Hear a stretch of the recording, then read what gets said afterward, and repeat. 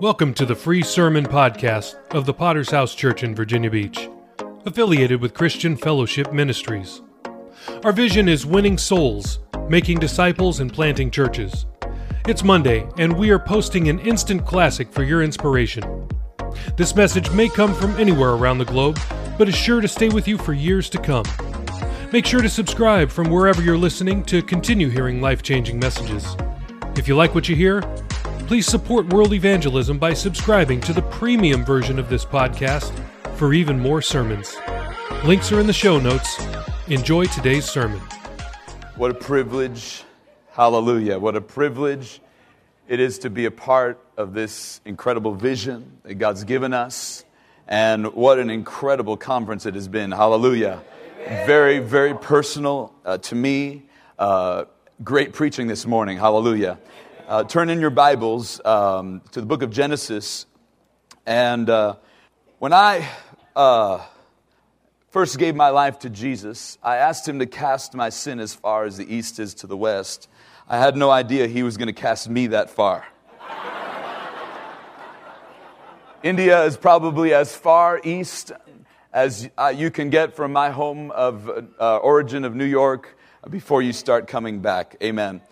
And it's been 3 years since I've been to a conference, but the good news this morning is that I'm not bitter, and I'm enjoying every bit of it. Hallelujah. That was tremendous preaching this morning. When I think of a servant, I have to say the first person that comes to my mind is Pastor Alan Asir. When he wakes up at 4 or 5 in the morning, he doesn't wake up to exercise and jog. He wakes up to jog up hills to reach a lost generation. Amen. And I know that his testimony and amen. God bless you if you exercise. Hallelujah. But I'm not, amen. But praise God. Hallelujah. I don't know if that's for you. Amen. The life of a new missionary is like living between two worlds, seemingly. You have the world that you came from, which is the predominant culture and upbringing, and then you have the one that you're engaging, and you're searching out, for a commonality or a platform from which to engage, and you're in the wilderness with God as a missionary, and it takes enormous patience, it takes locating yourself, self-examination, it demands a right attitude, but what is also true for a missionary is true for every Christian and anyone who will do the will of God and stand against their culture and the leanings and bring the gospel to a lost generation. I read a book, interestingly, about 2 years ago called Skeletons in the Sahara. The cover actually looks just like the banner. And this book was about, it's the true story of a captain, James Riley, and the crew of the U.S. Commerce. And they're shipwrecked on the northwest shores of Africa, and their hair-raising capture by hostile Muslim Bedouins. And from a dream of prospering blue oceans to the nightmare of forced slavery by Muslims. Frequent thirst, starvation, barbarism, sandstorms, plagues of locusts, and occasional loss of a shipmate. The final chapters of this story tell the tale of courage and heroism as some of these men who began as tortured slaves ended up as an instrument to save their very captors from destruction. I find that one of the predominant themes in the Word of God is maintaining a right attitude in the midst of trying seasons. Daniel, in spite of being a slave in a heathen land, the Bible says he had an excellent spirit. Besides being accused, falsely accused, thrown in a pit of lions, what a testimony. Many here, God has a calling on your life.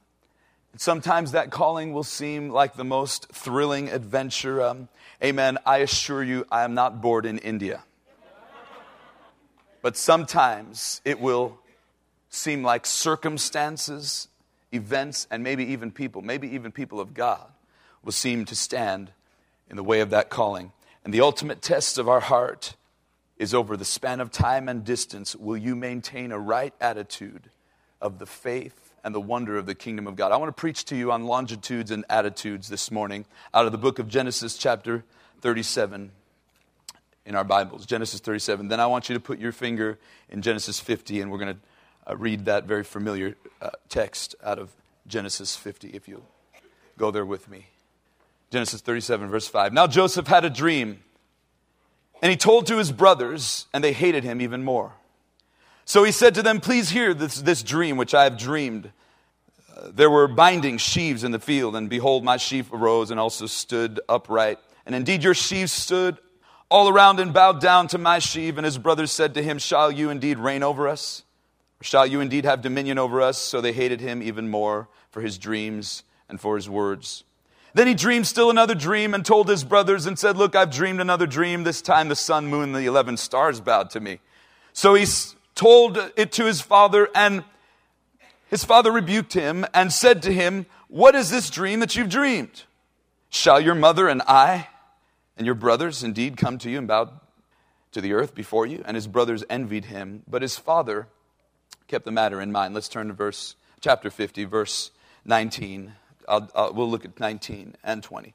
Joseph said to them, do not be afraid. This is after many, many chapters and the whole story of Joseph's lives. And I'm preaching to many pastors here. You know the story.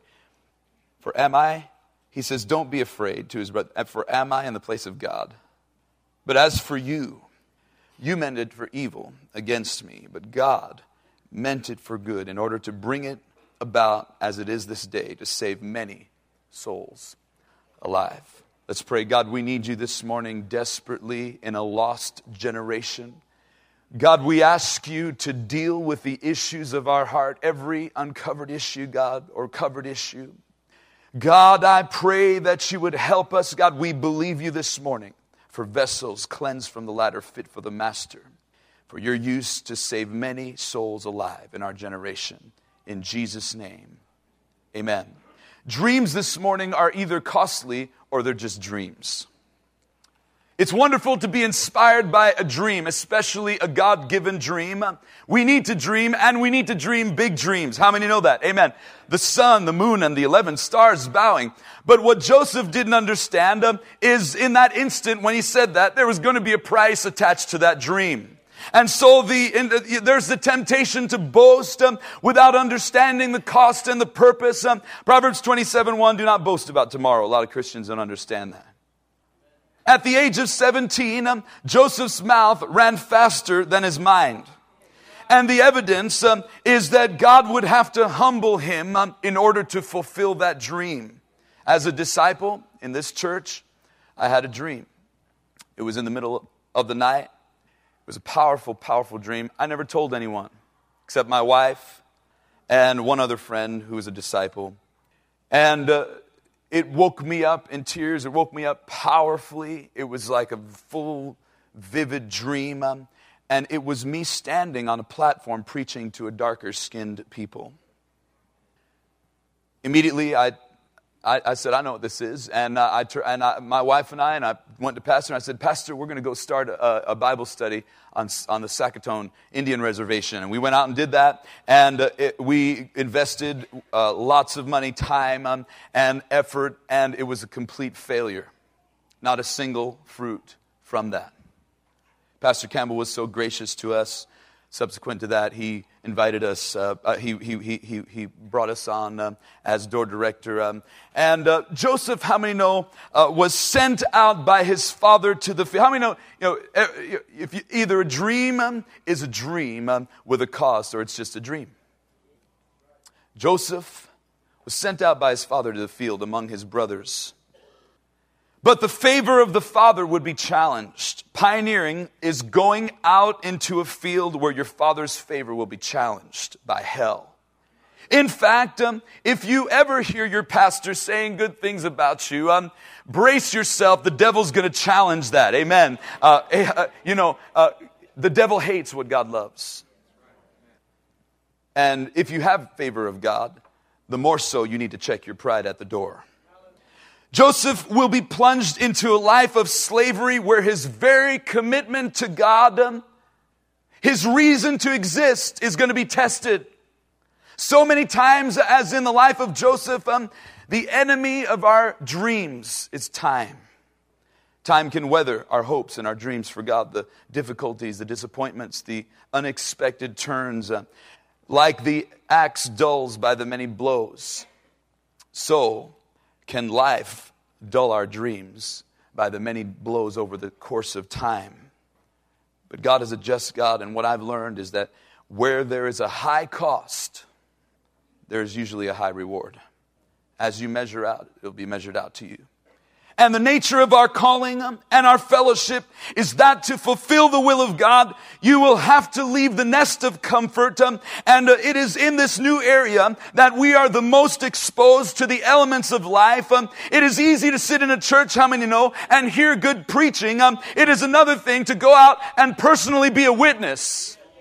It is an easy thing to sit on the back row of ministry or to be told what to do. It is another thing to be a leader of a ministry and have to endure the trials of that and the tests. It is easy to sit in a church and, be discipled, hear preaching. It's a whole other thing to go out and pioneer and establish that in another city. But the devil's agenda is to discourage you, to kill your attitude, to begin to blame others, even to begin to blame God. God, if you gave me a dream, why is this happening to me? And his aim is to catch you at a distance. This is Lot's wife. When she was following at a distance is when she turned back. Peter, as he followed Jesus at a distance, that's when he denied the Lord. And the devil will catch you at a distance. Maybe it's a distance from your prayer closet. Maybe it's a distance from God's word. It could be at a distance from your pastor. I want to look secondly at the longitudes of life. In other words, the realities of ministry. Longitude measures the distance in degrees and time.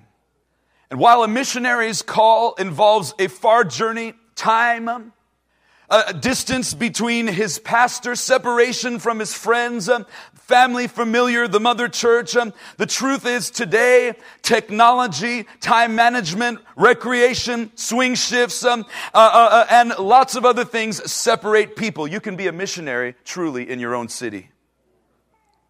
It is inevitable that you will contend with the elements of life that are designed to separate you from brothers and sisters, headship, and the mother church. And much of Jesus' preaching and teaching presents the illustration of what are you going to do when the master is away. You've probably heard that before. The master is Jesus, but it's an allusion to headship as well. The master of the vineyard, the parable of the talents, the unjust steward, and all these things are ultimately preparing us to be accountable to Jesus when we stand before him in the judgment. But this is the umbilical cord generation, amen. And this is not a sermon to excuse you to isolate yourself from your pastor, amen. But we live in a generation that, amen, I was reading about Smith Wigglesworth. He was invited by two preachers, elder preachers, and by the time he got there by boat, they had passed away to do a revival meeting. Some revival, amen. But, we could pick up a phone and we live in a generation of text messaging and internet. It's unbelievable. There is no excuse to be separated spiritually. But the thought that I'm bringing is, what will you do while the eyes are not on you? While your pastor is away preaching? While he cannot give you a thumbs up and a thumbs down on every move and every single decision that you are making? Jesus spent 3 years with his disciples, but the real test of the ministry was, what were they going to do when he went away? What will you do? What will you say? What do you say to people? What do you speak when pastor's not around? Would you say it if pastor was there in the room? You probably wouldn't say it then if Jesus was in the room. The longitudes of life uncovers who we are. I will never forget Pastor Campbell telling me these words, the real you comes out when you are overseas. He said to me one time, Dan, there's no telling what God can do in the nation of India if you just won't get a kinked heart.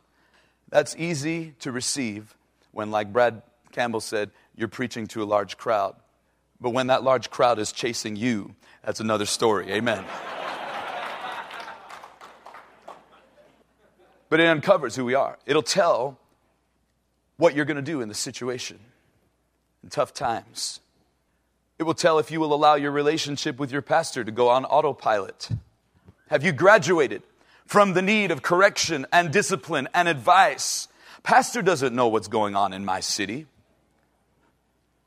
I know what God called me to do. It's amazing how people can hear from God when someone else is paying the bill. When someone else is undergirding. And you know, you can hear from God, but you can't hear from your pastor. I thought God uses our pastors to speak to us. It's amazing God can never tell you to partner with your pastor. I remember when we were in Phoenix, God gave us tremendous revival in 1 year, and we had to move. We were forced to move out of a little space, and we broke out, and we did remodeling, and we did get support. Chandler supported us tremendously with not only with money but with people, and we were very grateful for that. We came to the end of that money, and there was still several $1,000s that we needed to complete the project. And, you know, God could speak to me. Yeah, just pick up the phone. Hey, Pastor. Yeah, I would like to say that God told me to call Pastor Campbell and say, I need more money. You know what God told me? God said, look in your own bank account. We wiped our account clean to help, to invest in a work that we were laboring in. Can God speak to you to partner with Pastor Campbell financially? The longitudes of life. Let me tell you 3 longitudes that we must endure. Number 1, failures. We are inevitably going to have some unexpected results. We're going to blow it somewhere. Because there are areas of our ministry that can only be developed on the field. And these are especially the times that the devil will test us. You know, he'll say things like, you were ill-equipped to go out. Or, you know, you were not given a projector, and so you can't fulfill the will of God. Or, you know, you're too young. You know, Jeremiah, I am but a youth.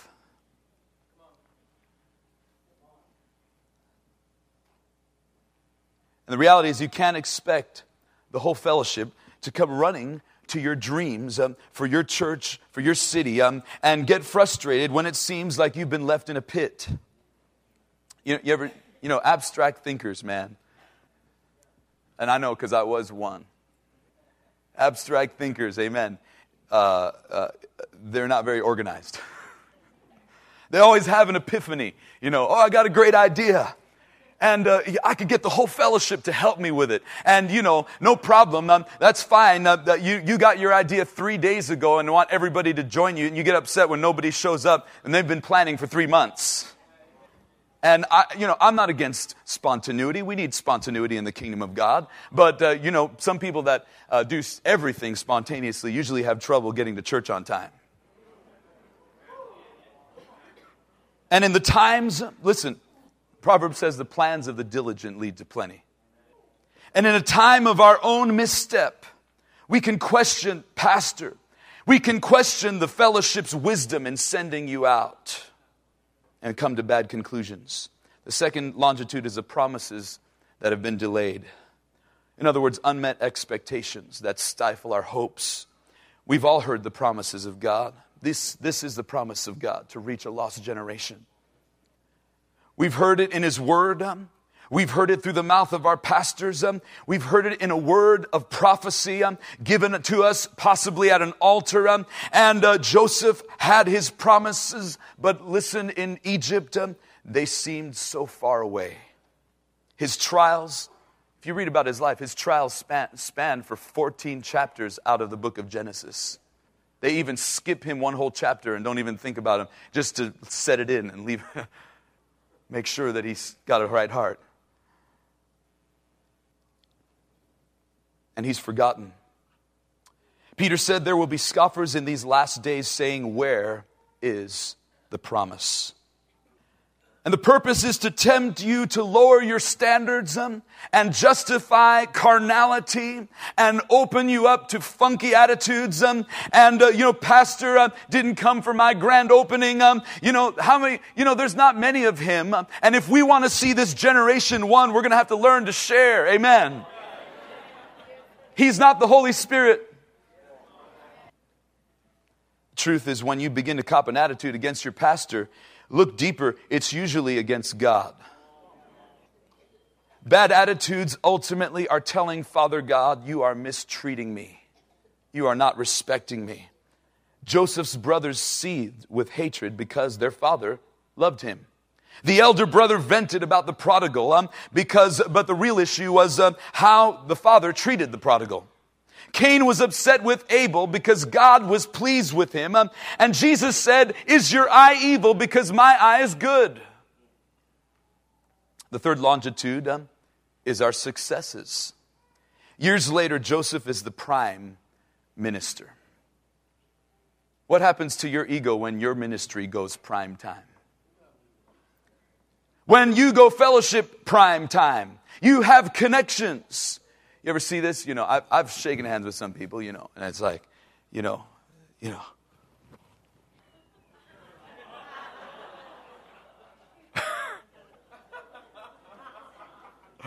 I'm not worthy of breathing the same air as them. Praise God, that's not many. Hallelujah, thank God for that.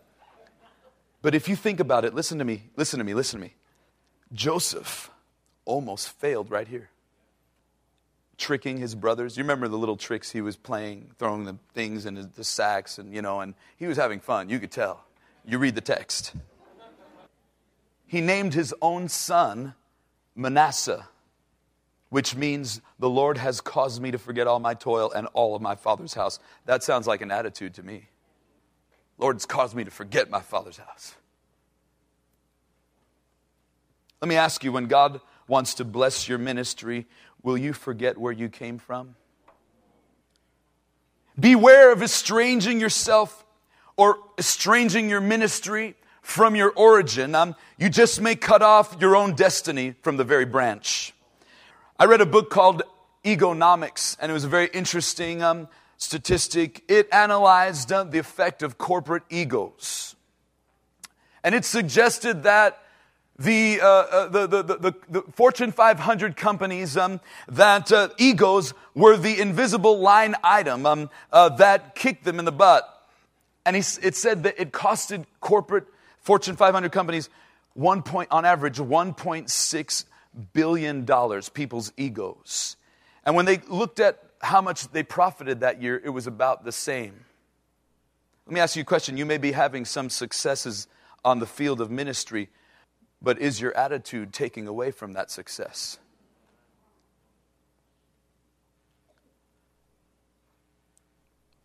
Whatever your gain is, what are you losing because of a foul attitude?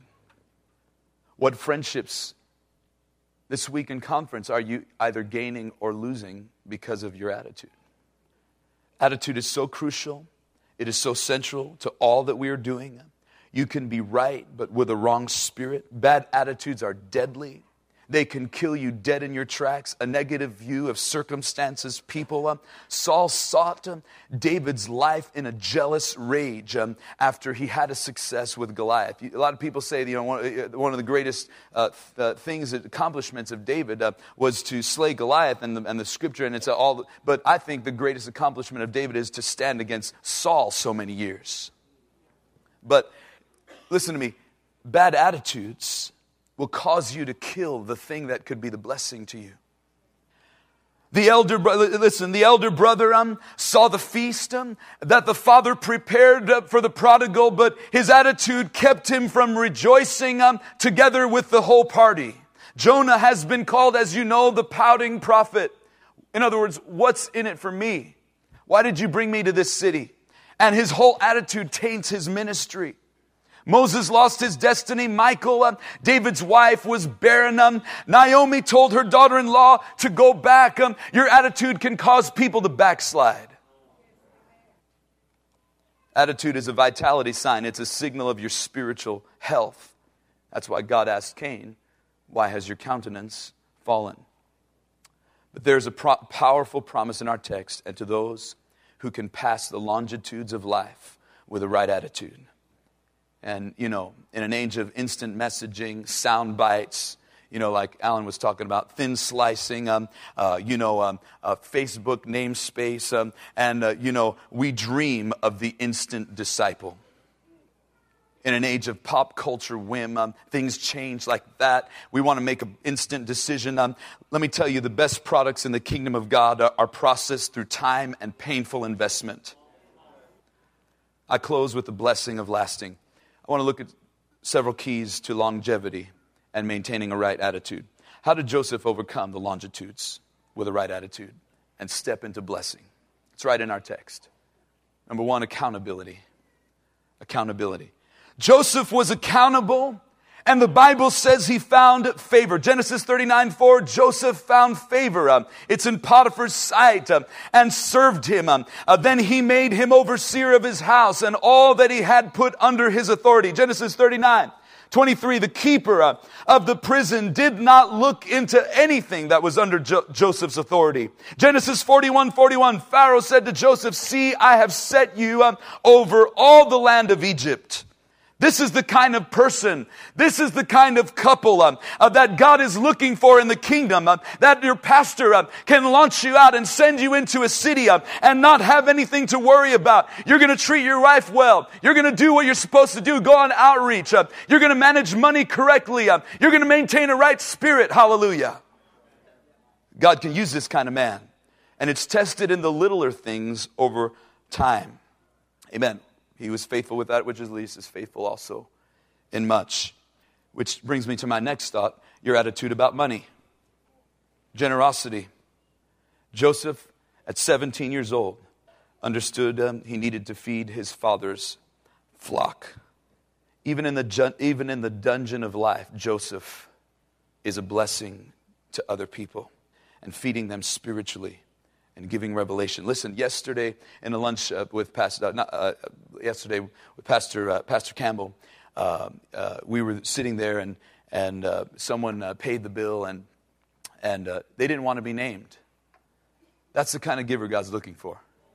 You just want to be a blessing. That's all you did it for. You didn't do it to be seen. It'll change the way you give. You'll probably give more because it's unto God and it's not unto men. You'll be limited if you're giving to men. But if you give to God, you'll see He still holds the earth in the palm of His hands. And He can help you in your finances if you'll be faithful and understand and have a good attitude about money. Thirdly, an attitude about people. What people are there for. Are they there for you or are you there for them? You want to see fruit? Get a right perspective why God placed you in your city. He did not place you there, I assure you, to sell a book or to go on TV. He put you there to serve, to love people. And listen, if you love people, you won't want to leave them. You won't want to switch around, if you really love them. It was a painful thing to leave Phoenix, Arizona. And I couldn't imagine leaving India because we built strong relationships that'll last eternity. Your attitude about people. And the result of all of this, the result of all these attitudes is that God was with him. Genesis 39:3, his master saw that the Lord was with him and that the Lord made all he did to prosper. How many know if God is for you, who can stand against you?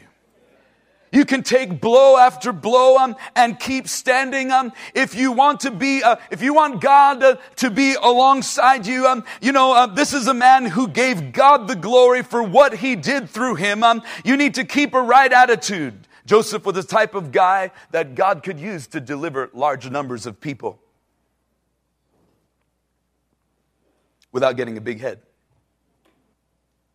He said, am I, to his brothers, am I in the place of God? See, no longer is Joseph boasting about his dreams, but now he is interpreting other people's dreams. Genesis 41:16, so Joseph answered Pharaoh saying, it is not in me. God will give Pharaoh an answer of peace. Verse 38, Pharaoh said to his servants, can we find such a one as this?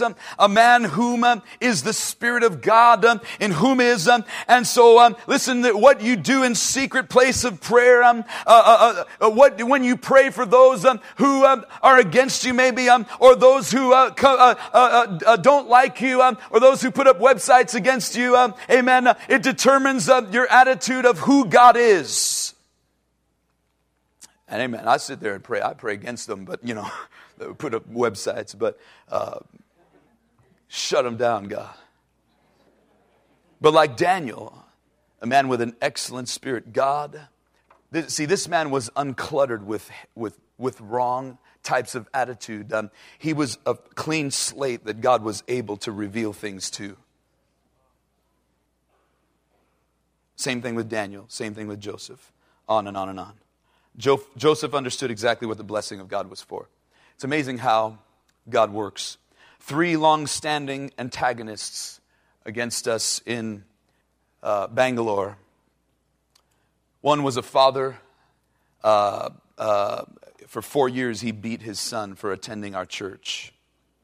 Another one was a wealthy landowner.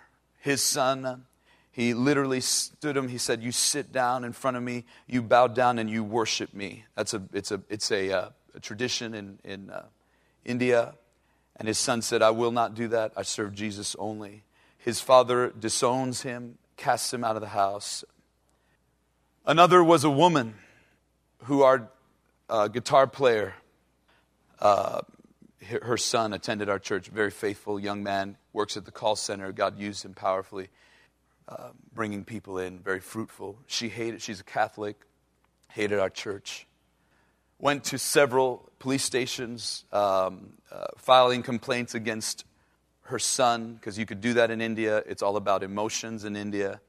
And you can actually file a police complaint against someone, and because the government knows that people are very emotionally unstable, and so you cannot do anything to destabilize someone's emotions. Let me read to you a little letter that she wrote to me. This is Tamil. It's got the little Hindu dot on it.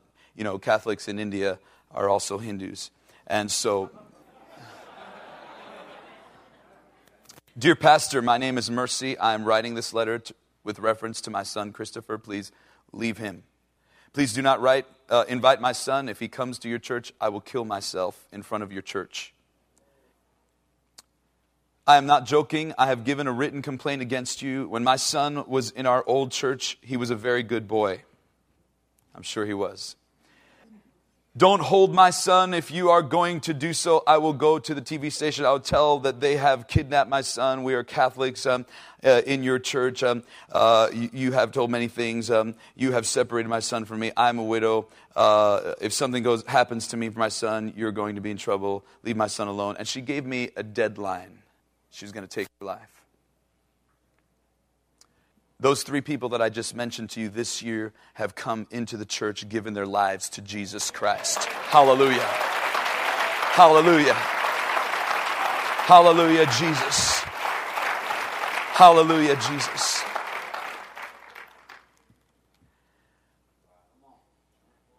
Chapter 50, verse 20. So it would be as it is this day to save many souls alive. See, in the beginning, what Joseph didn't understand about the heartaches of leading people to Jesus, could it be that possibly the very ones that are causing you the most heartache are the very ones God is calling you to deliver? That this may be the very thing that validates your ministry, that this may be even the ultimate test of ministry. Jesus is weeping over Jerusalem, giving his life for the very ones that are going to kill him. That somehow in the end, that when it's all turned around, it is God and not me who gets all the glory for this. Moses, we heard a lot of bad press about Moses, but remember, the very ones that caused him the most heartbreak were the ones that God was calling him to deliver. Is it possible that God is using the heartbreak of your family, of your ministry, of your church, of your city to help propel you into his very will to save many souls alive? Possibly the very souls who give you the most heartaches. Captain James Riley, an American slave in the Sahara, surely he never expected that he'd be an instrument used to save his very captors. Years ago, Pastor Campbell and Pastor Mitchell opened their hearts to the nation of India. They invested a large amount of money. And I had a tremendous privilege of going.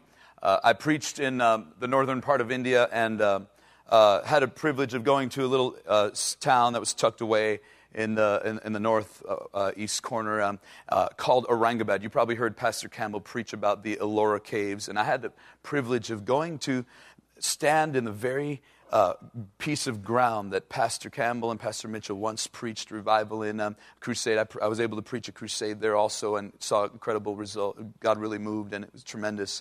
And the pastor there, he gave me his little scrapbook, and he allowed me to go through the pages of our history in India.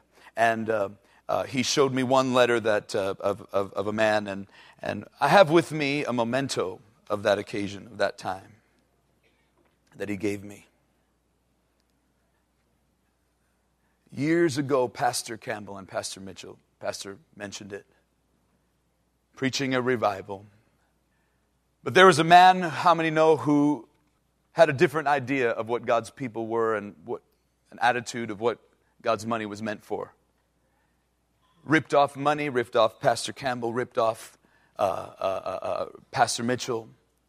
But how many know today we have going to be 17 churches in India as a result and a truth and a confidence that Pastor Campbell, Pastor Mitchell have not lost their attitude for India. Hallelujah. Hallelujah. That a whole nation the devil tried to write off, of 1.5 billion souls, it's going to be the most populous nation in the world because they didn't allow their attitude to get soured. Hallelujah. I wonder this morning, through heartbreak and betrayal, can you see God's plan? We've only begun to see the possibilities. Precious souls, heaven bound. Can you see your situation this morning in the eye of God's will? Like Joseph, can you say, look, when Joseph had the opportunity to chop heads, he said, am I in the place of God? You meant it for evil, but God meant it for good, to save many souls alive. Would you bow your heads with me?